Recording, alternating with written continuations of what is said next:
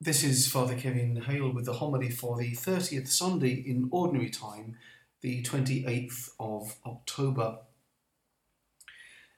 This week I had my biennial visit to the optician, and I was delighted to be told that my eyes show no sign of deterioration over the last 2 years, but that now I'm over 40, I should expect to have to wear my spectacles at least sometimes. And going around the parish and the locale during this last week when we've had such spectacular sunshine, you have to remind yourself not to take beauty for granted. It's our eyes that keep us conscious of all this, and how our eyes give us a glimpse on earth of God's own beauty. Just as with our human eyes we see the world around us, so it is with the eyes of faith that we have to see even more important realities. We have to live not simply by what we can see, but by the faith we have been given. The Gospel of this Sunday gives us a model of how to live by faith and not simply by sight. Bartimaeus is a lesson in faith.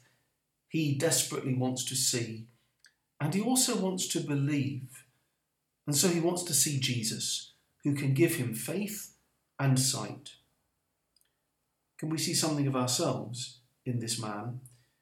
Because to a greater or lesser degree, he symbolises all of us who live in the city of dysfunction, in the darkness of sin. Lack of vision is a result of the sin that we all carry within us. Any kind of self-absorption is what obscures our view of God, let alone violence and corruption and the injustices that we see committed in the world today. As a result, we are blind spiritually. We don't see what we're meant to see. We don't see the ways of God because we're blind to them. Spiritually speaking, we're all like Bartimaeus. We are beggars who are begging to be saved. That's why St. Mark wants us to identify with this man who is begging by the walls of Jericho, because Bartimaeus knows his needs. And so he cries out, asking Jesus to have pity on him. In the Greek, which is the original language of the Gospel of St. Mark, what he says is, eleison me, eleison me. At the beginning of every Mass, we Catholics say, Kyrie eleison, Christe eleison, Kyrie eleison. Lord, have pity. Christ, have pity. Lord, have pity on me.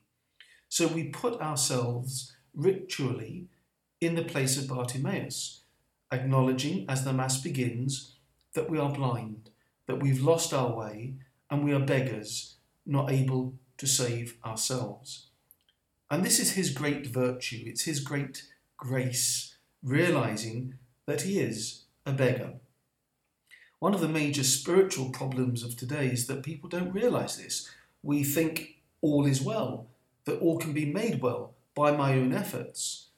The culture around us teaches us this, but the Bible doesn't.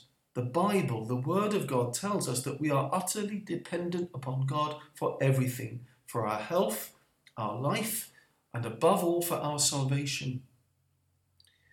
So if we want a good model of prayer, a prayer for faith, a prayer for more spiritual sight, then this man Bartimaeus gives it to us. Lord, have pity on me. Lord, that I may see. But his friends, and notice how it's his friends, tell him to be quiet and not to bother Jesus. Do we get put off sometimes by others, sometimes by our friends and family, even discouraged by the way our environment seems to conspire to tell us the opposite of what we know is right, true and holy? Bartimaeus didn't listen to them, and he just called out all the more. And Jesus heard him the first time, but he let him persevere in his asking. He let him persevere in his prayer, just as he seems to do with us when we ask again and again for things. He waits so that we are convinced that we need him. He wants us to persevere, just like Bartimaeus, sitting there at the roadside, to never give up calling, crying out in persevering prayer. I love the life of St. Augustine of Hippo in the 4th century, a life so colourful, so bad at times, but also hopeful of what God would do.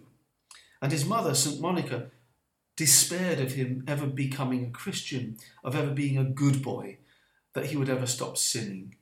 In fact, it took St. Monica 16 years to obtain the conversion of her son Augustine. But the conversion was entire and far beyond what she'd prayed for. She just prayed that he'd give up a life of debauchery. Instead, he embraced a life of celibacy, of chastity. She only wanted him to be baptized and become a Christian, but she saw him become a great bishop. She asked God to turn him away from heresy, and God made him a pillar of the church and one of her greatest theologians.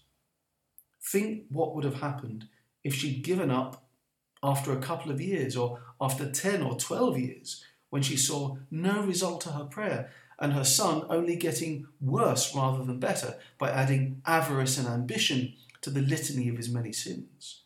If she'd given up asking God then, she'd not only have wronged her son, but thrown away her own happiness and deprived the church of one of her greatest saints. Lord, that I may see. Persevering prayer, that we may see what God wants of us in every situation that life throws our way, that we may live by faith alone, that our sight will always be illumined by our Catholic beliefs. We can ask Mary to help us live by faith, faith in the Son of God who loved us and pours out himself for us in this Mass and in every Mass. Let us pray. Almighty ever-living God, grant that we may always conform our will to yours and serve your majesty in sincerity of heart. We ask this through Christ our Lord. Amen.